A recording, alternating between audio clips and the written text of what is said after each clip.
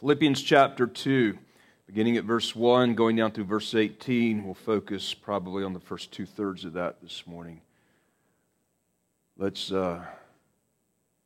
just relax and soak in and hear the voice of God right now. Therefore, if there is any consolation in Christ, if any comfort of love, if any fellowship of the Spirit, if any affection and mercy, fulfill my joy by being like-minded, having the same love, being of one accord, of one mind.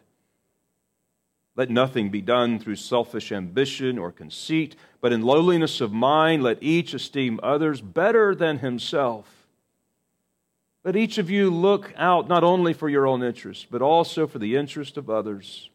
Let this mind be in you, which was also in Christ Jesus, who being in the form of God, did not consider it robbery to be equal with God, but made himself of no reputation, taking the form of a bondservant, and coming in the likeness of men, and being found in the appearance as a man, he humbled himself and became obedient to the point of death, even the death of the cross.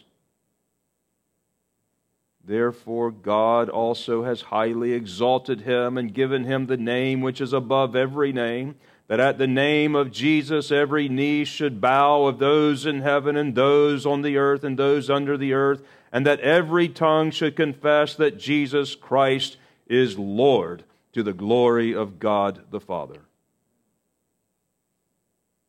Therefore, my beloved, as you have always obeyed, not as in my presence only, but now much more in my absence, work out your own salvation with fear and trembling, for it is God who works in you both to do His will and His good pleasure.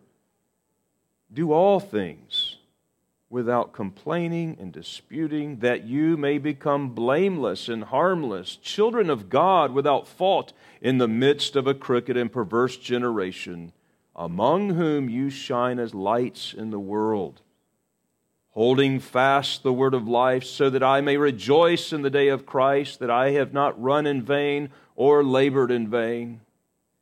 Yes, and if I am being poured out as a drink offering on the sacrifice and service of your faith, I am glad and rejoice with you all. For the same reason, you also be glad and rejoice with me. Our gracious Father, how thankful we are for showing us, demonstrating to us, putting an example before our lives and our minds and our entire being of what it looks like to be a new kind of human as we look to Jesus, who is the perfect man, learning obedience through that which He suffered, and yet was faithful in all that He was called to, obedient in every point, even to the death of the cross, because that was your will for His life. Having been satisfied with that which He died, and for the reason He died, having saved us and atoned for our sins, you gladly and joyfully raised Him up on the third day and affirmed Him and crowned Him with glory and honor. And we this day bow our knee to King Jesus and call Him King of kings and Lord of lords. We now ask that, as you have done many years ago, Father and Son, you would send your Spirit forth upon your people in power and through the preaching of the Word now, and take command of our minds, but also of our hearts, that you would transform us with the gospel and the power of this glory that is shown before our very eyes through the suffering and the death of Jesus, and through His victorious glorification. May we follow in His train. And we pray that the Spirit would apply the message so pointedly to us individually and so pointedly to us as a congregation, that we would experience the blessedness and the joy of that longing that we have that will be fulfilled in the new heavens and new earth. But May we have a taste of it today. In Jesus' name, amen. You may be seated. I'm going to quote from a book that I was reading this past year. The name of the book is Biblical EQ, emotional IQ, if you will.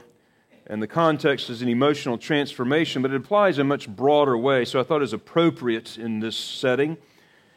The author says, let us pause for a moment and think about how communities have been a part of shaping our lives and our beliefs. Our family formed our first beliefs. Our school and our social context formed many other beliefs, and the church community then added yet more. On top of this, networks and those things that you have belonged to as groups and friends that you have talked to have also probably shaped you. Being involved in community shaped an enormous amount of what we believe. Communities have formed both our formal and informal beliefs, our doctrines, our prejudices, our hopes, and our paranoias. If beliefs are critical to our emotional health and beliefs are formed in community, then fairly logically, having the right kind of community will be a big help in the emotional transformation. A dysfunctional family is an emotionally destructive community that places wrong beliefs and perceptions in people.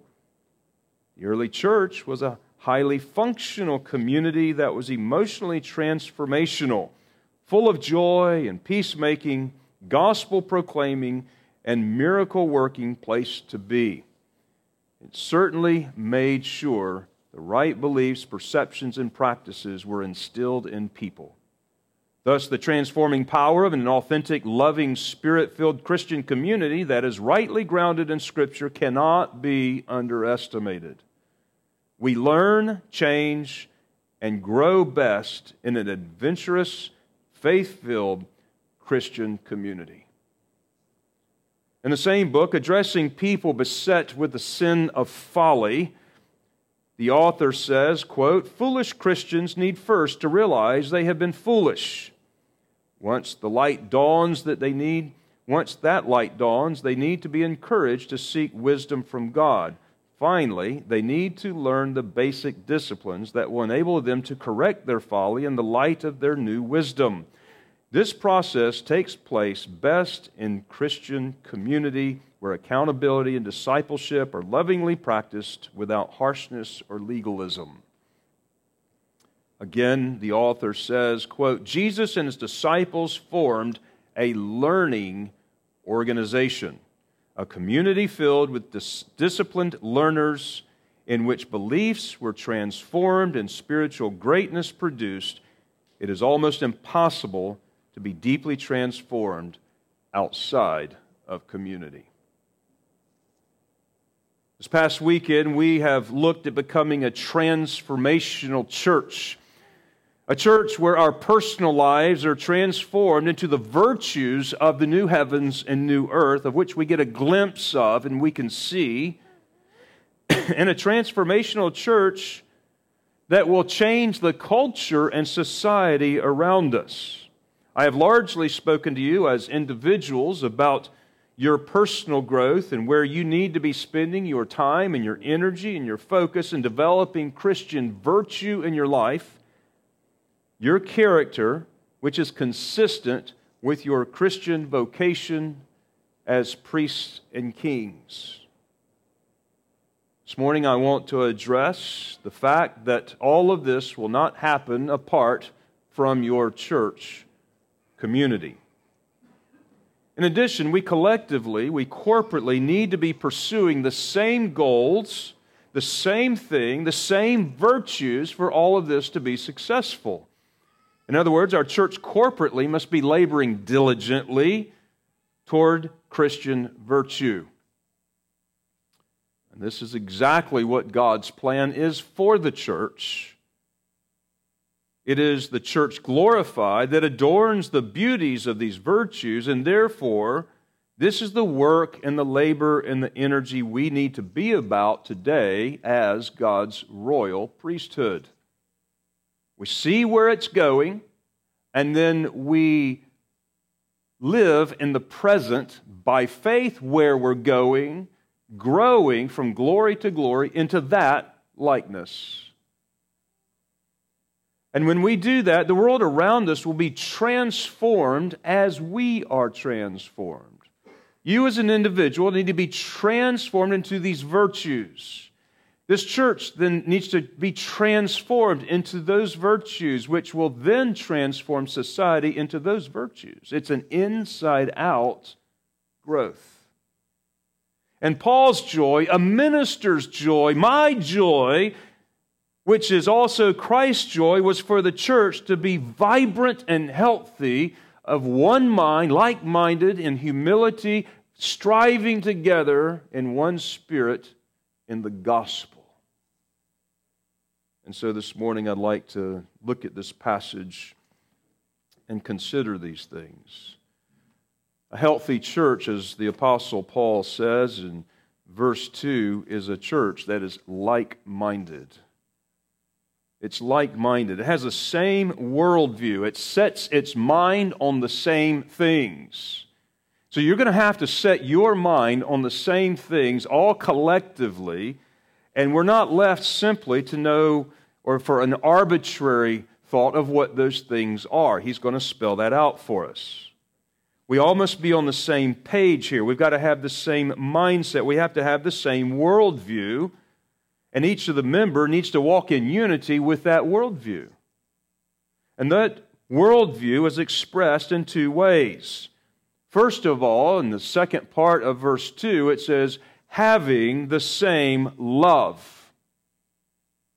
And there's many Christian virtues, but this is the chief of all the virtues. And now abide faith, hope, and love. But the greatest of these is love. It becomes the first of the fruit of the Spirit list. Love, joy, peace.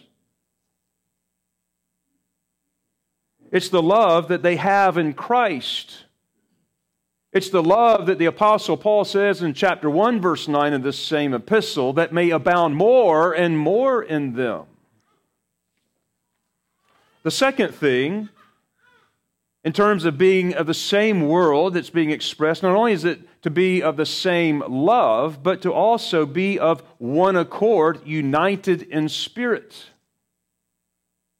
Thinking in one mind, having the same love and thinking now of one mind. This is what he says in chapter 1, verse 27. It's the conduct that was worthy of the gospel when he says, stand fast in one spirit with one mind, striving together for the faith of the gospel. Most problems in families and churches come from an individual or individuals not being united in spirit with the rest of the body. And you're responsible. Individually responsible for the corporate unity in one spirit and one love. Families struggle with disunity.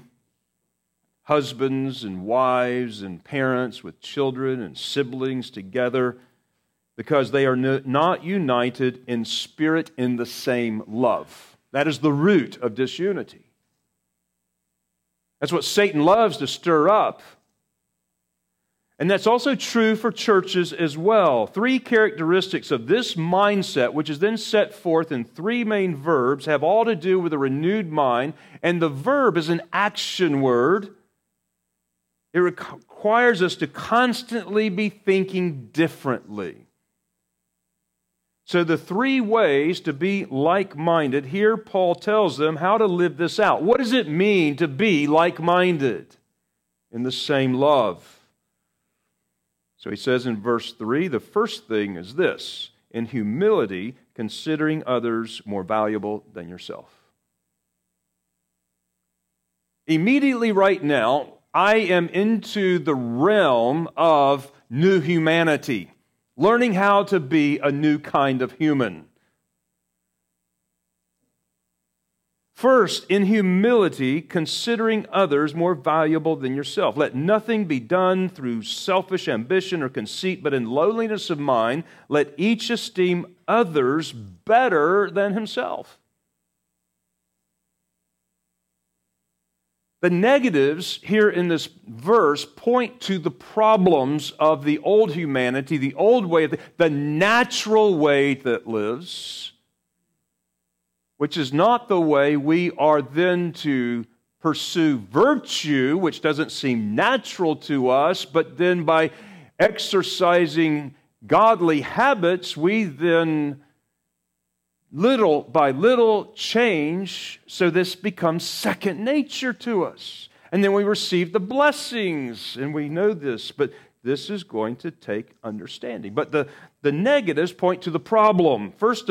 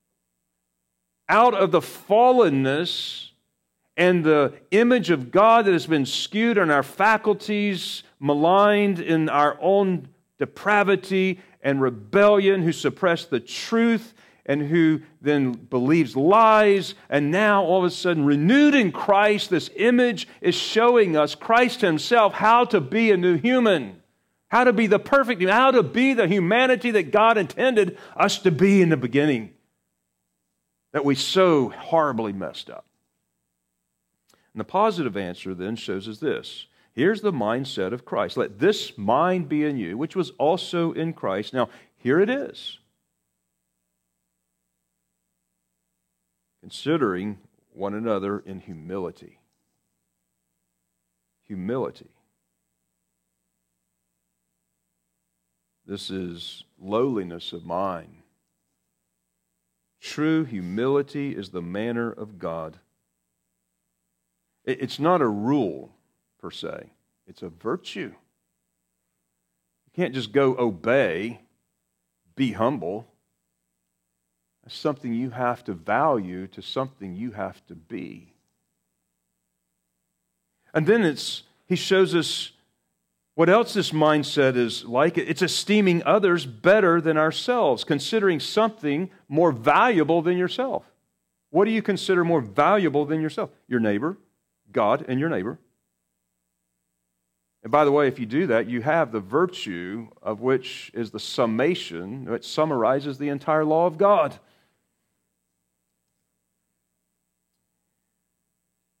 Caring for your neighbor and putting other people's needs before your very own. And I'm telling you, the health of our church and the health of this body is dependent on this very factor. In humility, esteeming others better than yourself. We have to have this kind of worldview. We have to have this kind of mindset, which requires us, yes, to deny ourselves, pick up our cross, and follow Jesus. Now, how do we consider others to surpass ourselves? How do we consider other people more valuable than ourselves? Well, verse 4 is going to explain it.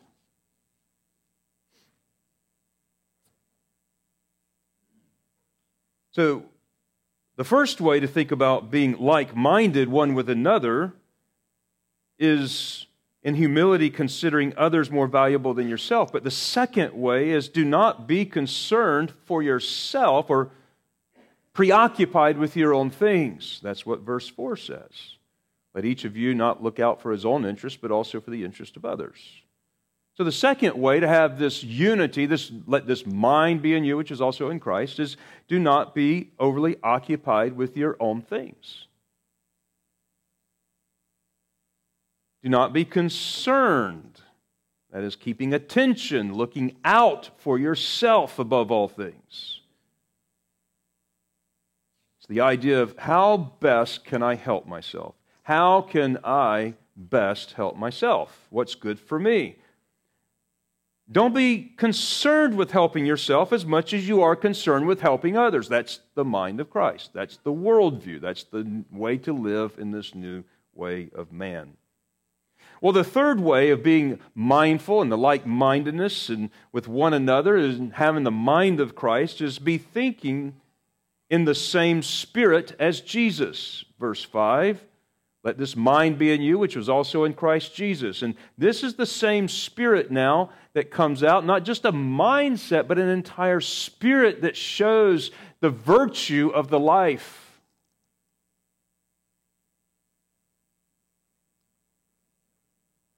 And so it says,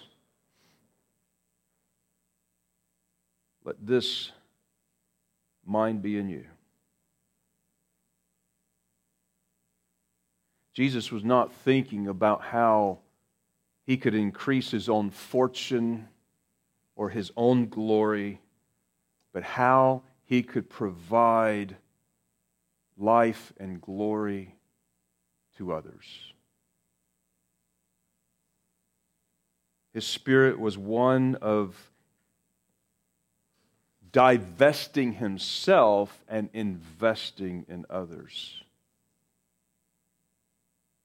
And this is the way to a transformed life and community. It really is summed up in deny yourself, pick up your cross, and follow Jesus. It's going to involve suffering, yes. And it's going to involve death to yourself. But that's exactly what your baptism is about. For you have died, and your life is hidden with Christ in God. And if you are dead with Him, buried with Him in baptism, raised to walk in newness of life, now therefore you have a different life. Behold, all things are passed away, and behold, all things have now for you become new. You're out of the slave market in Egypt, having passed through the baptism of the Red Sea, and you are into the pilgrimage toward the Promised Land, with Christ tabernacling among us. See? but it is that suffering and death that is the way to glory. That is the way to the new heavens and new earth. Now, there are three things that then demonstrate this mindset of Christ, this spirit that are given for us here, the first of which is given to us in verse 6, who being in the form of God did not consider it robbery to be equal with God.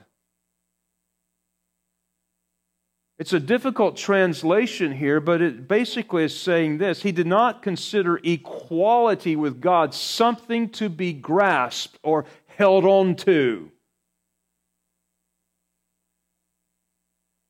This is really important for our mindset, for our worldview, how you are to think about how to live your new humanity, created in Christ Jesus, renewed in the image of God. Jesus, first of all, did not consider equality with God something to be held on to. Who being in the form of God, who had it at his disposal, did not consider this something to continue to hold in his grasp.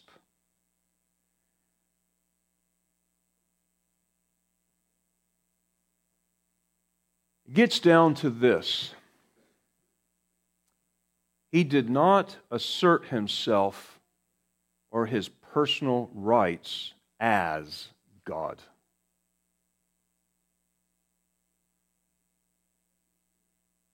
Now, Jesus never ceased becoming God. He was always fully God. But as God, he was creator, and by the very virtue, the fact he was creator, he was sovereign over everything. He controls everything. He is already Lord over everything. He didn't give any of that up. But he did give up all of the glory and the honor and the majesty which was his right as God. And he didn't feel like he had to grasp that and keep holding on to it. He didn't feel like he had to assert his right as God in receiving all of the glory and the honor which was rightfully due his name. He did not feel the emotional need to hang on to that which was dear to him for himself, even though that was his right. There's a mindset, a way of thinking here that God wants you and me to have. Our culture teaches us exactly this opposite way of thinking. And Christ gave up his personal rights in love for his people for a cause he deemed greater than clinging to his personal right of glory. Let that mind be in you, which was in Jesus our Lord. Deny yourself, pick up your cross, and follow him.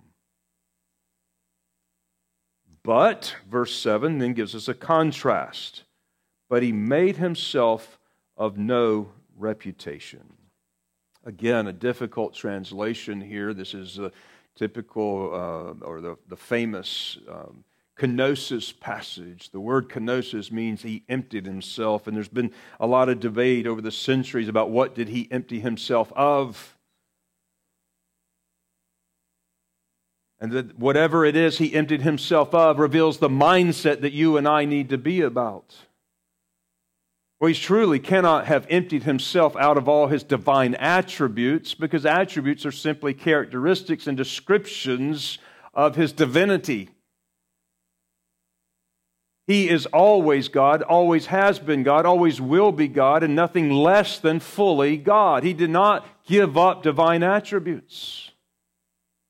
And there is a mystery in the hypostatic union of Christ and his two natures, being fully man and fully God, a mystery that we cannot explain.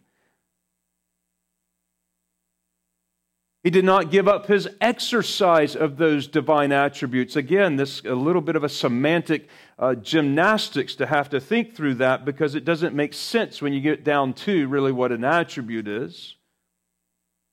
But what did He empty Himself out of? The kenosis. He emptied Himself out of glory and poured Himself out into humanity, which was lower than the angels that He created.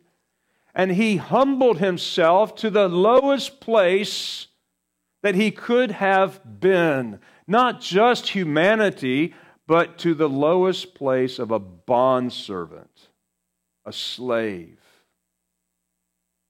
Let this mind also be in you. He poured Himself out of His glory into humanity. And there we have three participles then that describes the verb, which was the main action, in the manner in which He then empties Himself. Number one, taking hold of the form of a servant. You know, that is in contrast in verse 6 with grasping on to the glory of God, which was His right. And now He is taking hold of the form of a servant.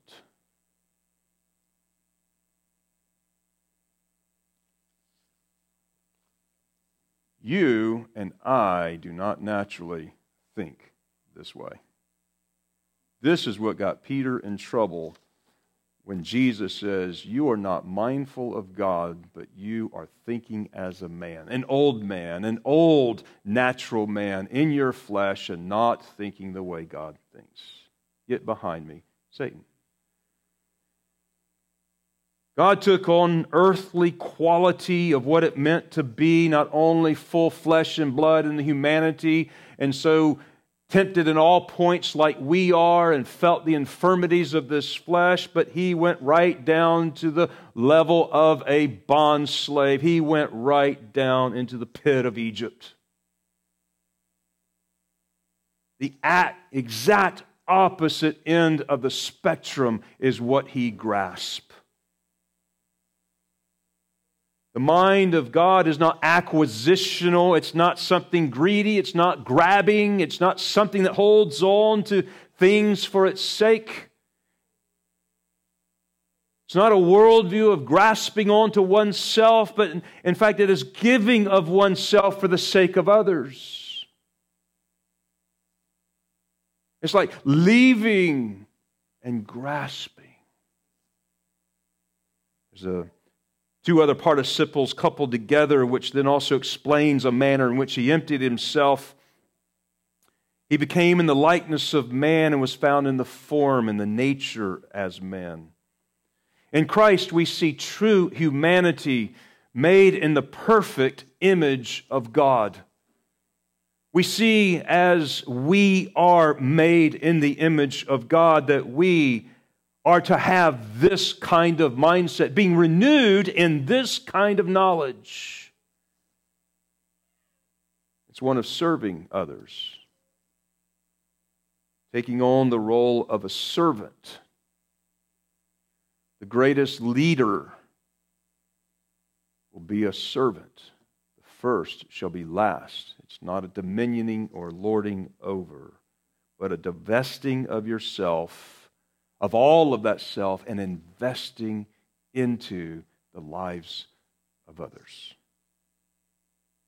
Well, the third way that this Scripture reveals that He has this mindset is that He humbled Himself. Verse 8.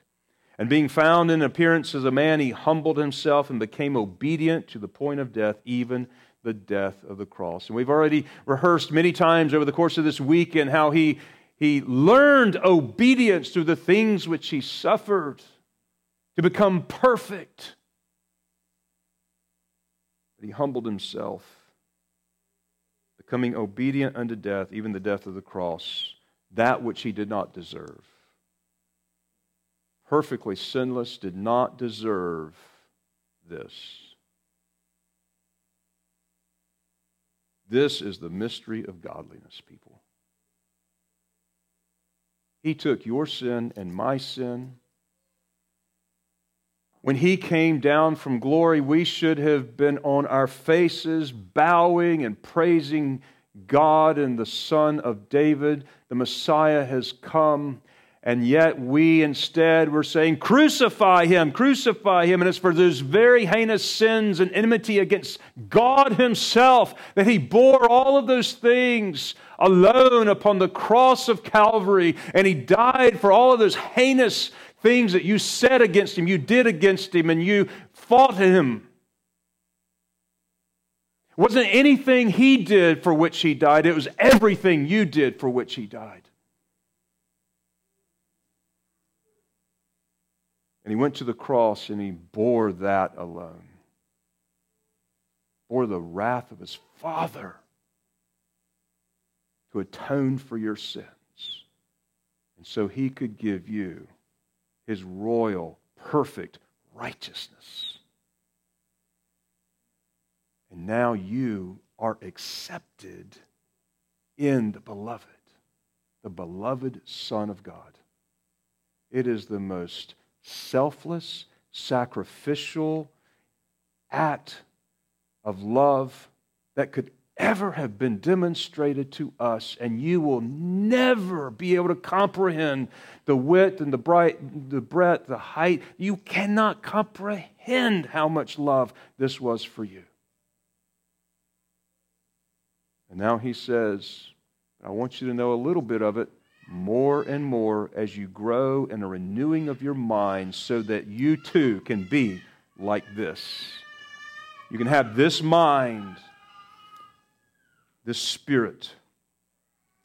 That's how the mind of God works.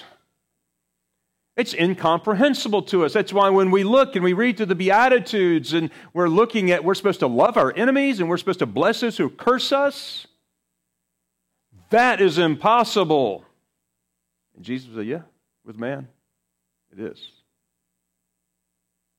I'm not calling you to do anything possible in that old, fallen, filthy, rotten flesh of yours. It's not what I came here to ask you to do. I'm actually making you a new humanity, renewed after my likeness. Now let me show you. I'm going to show you the absolutely epitome, perfect picture of the archetypical man. Here I go. Right through the cross. And for the joy set down before Him, He endured the shameful death of the cross. Shameful. And humility for you. You'll never rise up to that level of perfectness in yourself. You'll never, even by the grace of God in this life, ever get to that. But that is who you are in Christ. That which you will become in the resurrection, in the new heavens and the new earth, you are already that in Christ today. That is an amen. Truly.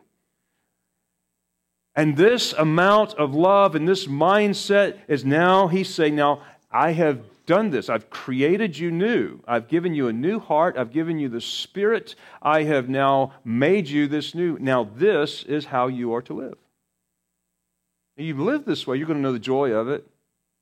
You'll know the glory of it. And you'll know the Father's honor of this. This is the mind of God. This is what Paul is talking about in Romans 12 as you give your life a living sacrifice and not be conformed to this world or the old way of thinking or just the natural way that comes out of our brains. No, you are to be transformed by the renewing of your mind, and this is the kind of mind that you are to have being renewed. And let me make some points off of this. Unity can only come about from humility and love with the mindset of Christ. We are to be servants of one another as one member of the body builds up another. The transformation must be going on in our minds, the way we think about ourselves and the way we think about others, the way we think about our property, the way we think about the property of others. The way we think about our trials, or the way we think about the trials of others. Oh, this was a bad trial. Guess what? Esteem somebody else's trial better than you esteem your own.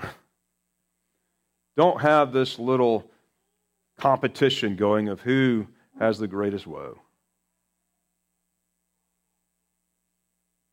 We must be undergoing a transformation of our attitudes, of the spirit, of the mindset of life, which is after God, which He has shown us in Christ. God's character is so selfless, yet of anyone He has the right not to be. How vain and ugly we must look in the light of God when we think of ourselves more highly, or we begin to glory in ourselves or of our achievements or who we are or what we have done or how smart we are or anything else. And yet when we quarrel with one another because of our own selfishness or our wants or our needs or our stuff or our time or our energy or our life or our emotional needs or our rights, how hurtful that would be after what He has done for you and me. We need to seek the best for others at our expense. It's going to require a lot of suffering, but that's the way to glory. Seeking to help others more than yourself. Seeking to serve others more than to be served. Seeking to be last and not first. That's the way of our Savior and the way He taught us to live this new life. Now, after humility comes glory. And after He went through this, God honored Him. And after He came through and was faithful in this, God highly exalted Him and has given Him a name above every name. He was the lowest of all names, and now He is above all names. That at the name of Jesus, every knee should bow, and those in heaven and those on earth and those under the every knee, no exception, will bow. Willingly and voluntarily or by compulsion. And every tongue confess that Jesus Christ is Lord to the glory of God the Father. Yes, even His greatest enemies, Jesus is Lord. We shout it from the mountaintops and we sing it with joy. Jesus is Lord. Others who cannot say that willingly will say it under admission of the truth that they know.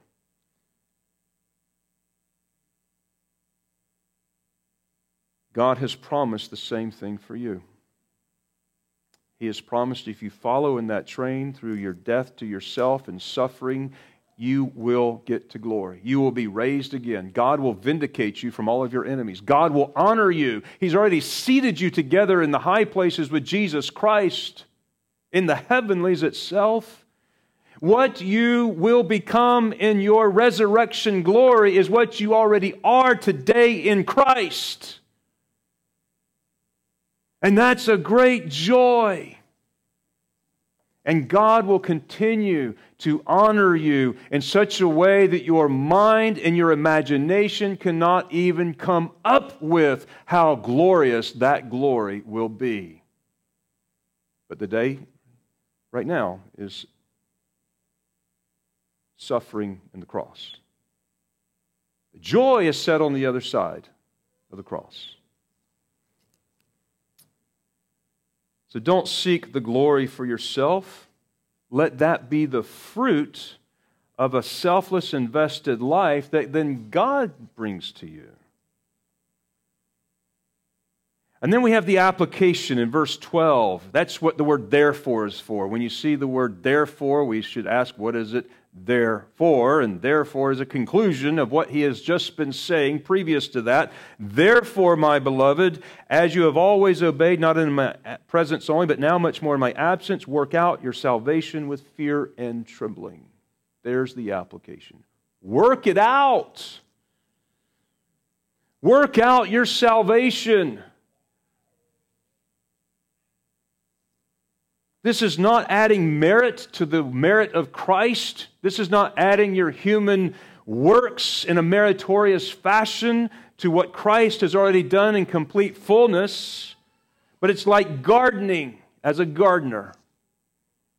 There will be no harvest unless the gardener gets out to plant the seed and to weed and to water. And as he applies himself in the work that defines him as the gardener, then harvest can truly be accepted by the grace of God. Expected by the grace of God. If you're a musician, that's who you are. That's what defines your work and what you produce. And like a musician who is defined by the work he produces, he must apply himself in the work of making music. That's the idea. So as a virtuous royal priest, we are to work in and labor for the very work that defines us as followers of Christ, as a royal priesthood, holy and separate, a peculiar people. We have a responsibility to work out the very salvation that God has worked in us. And all of this working out is rooted in and founded in and blossomed and brought forth the fruit in the work of God in us. And that's what he says in verse 13. For, he explains, for it is God who works in you to do his will and his good pleasure. It's God that's doing this. He's taken you out of the world of darkness, put you in the light. And he says, now, your light be light. He's taken you out of the old humanity. He's made you a new kind of man. And now he is making you a holy, virtuous, royal priest. Now, be a holy, royal priest. Work this out. It is God that's working in you. And that is the same thing when he says that he has begun this work, will continue it and complete it until the day of redemption. Now, how we act with our will is based on what we believe to be true in our minds. How we act out with our will is based upon what we believe in our minds. For, he explains, what has previously been stated about let this mind be in you that was also in Christ, this transformed mind of which Paul talks about in chapter 12 of Romans, we see now is going to be worked out in your lives, and you're responsible to bring out those things that God has already made you to be. Because it is God that is working in you and through you to do of his good will and his good pleasure. Let me give you some applications to conclude our weekend in this message. Christian behavior is like a team sport. Like soccer or football, there's no room on this team for passengers, spectators on the team bus. There's no room on this team for passengers, that is, players who allow the others to do the hard work and coast along, hoping that all will be well. Equally, there's also no room for the lone individual who supposes that he can play all the positions on the team simultaneously by himself.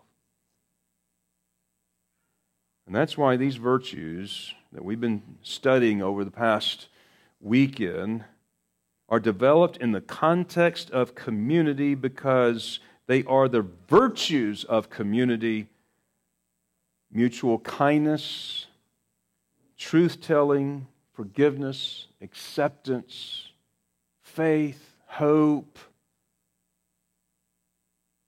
love. Love. These virtues do not happen automatically.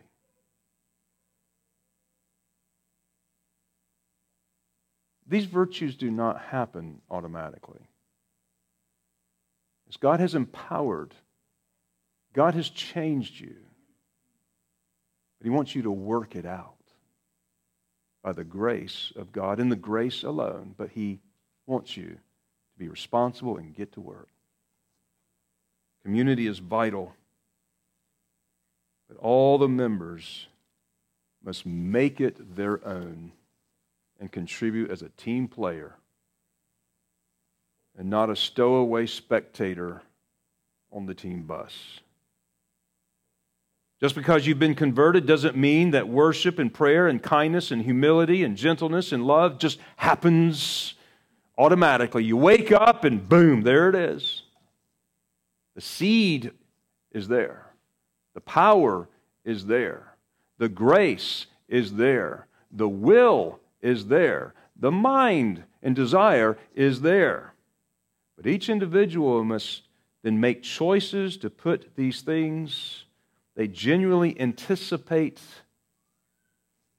into the present life where we are promised that future, which is the life we have already begun in Christ. And that's what a royal priesthood looks like. This is what a community that together learns the lessons of holiness, that learns as well as what it means to reflect the character of God into this world. The character of this mind that was in Christ out into the world. See?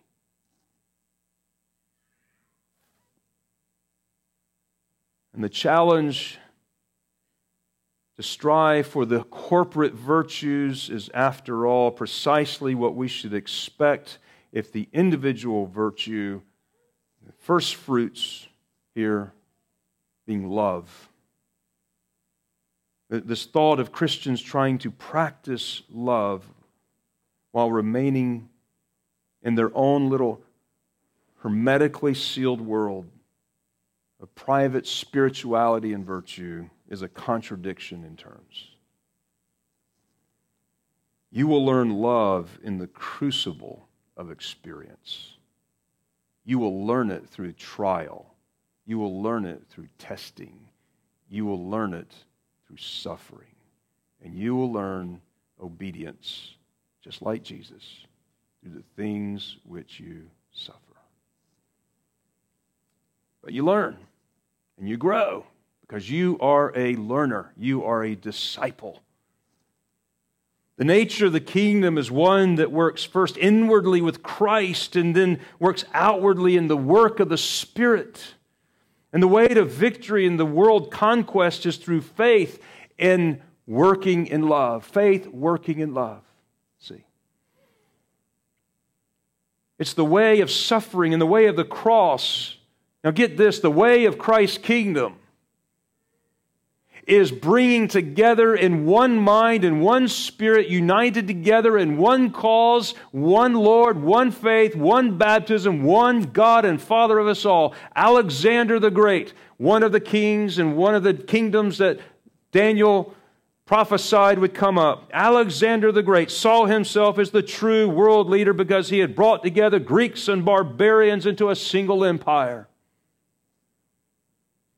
After that, the Roman emperors following Augustus saw themselves as the true rulers of the world because they united in the one empire people from many different nations.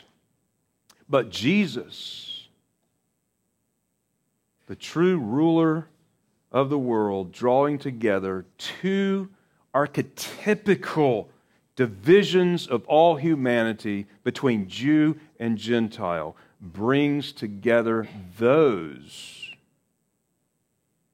into one new temple, and he did so around the world, across the nations, and across the ages, and the people volunteered in the day of his power. They were not compelled with force or coerced with rules. That is the kingdom of God. And it is in you. The more we grow in our virtue, and particularly Christ's love, the way that the Bible defines love, the way the Bible looks at love, the way the Bible has shown us love, and the way Jesus has given us the example, the more impact and transformation we will have on the society around us and on the world, not only in this age, but the ages to come. I conclude with a particular illustration. In his book on the early church, Rodney Stark, his book called The Rise of Christianity, is the description of how Christians in ancient Turkey would react when their town was struck with a plague. The rich, the well-to-do, and particularly the doctors, would gather up family and possessions and leave town. They would flee into the hills to fresher and less polluted air, or to friends or family in towns some distances away. But the Christians, often among the poorest and many of them slaves, would stay and nurse people, including those who were neither Christians nor of their own family members, nor any other way obviously connected to them. Sometimes such people got well again. Not all diseases were necessarily fatal. But sometimes Christians themselves would catch the disease and die from it. But the point was made graphically and unmistakably. This was a different way of being human. Nobody at that time had ever thought about living that way before. Why were they doing it?